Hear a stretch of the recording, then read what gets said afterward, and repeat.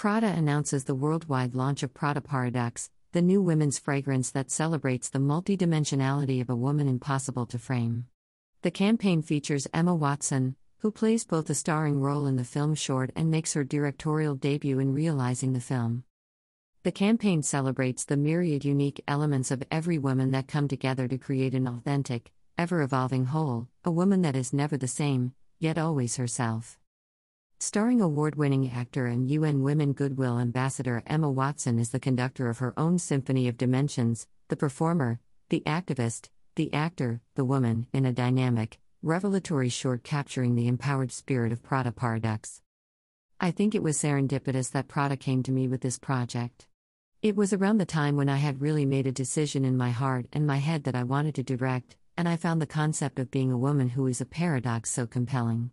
I hope that the values behind Prada Paradoxe give women a little more space to celebrate themselves, to know that it's okay to be complex and to explore the different facets of themselves that make them the fullest expression of who they are.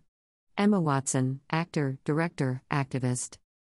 It is an honor to work with Emma Watson, not simply in the capacity of her acting talent, but in her directorial debut.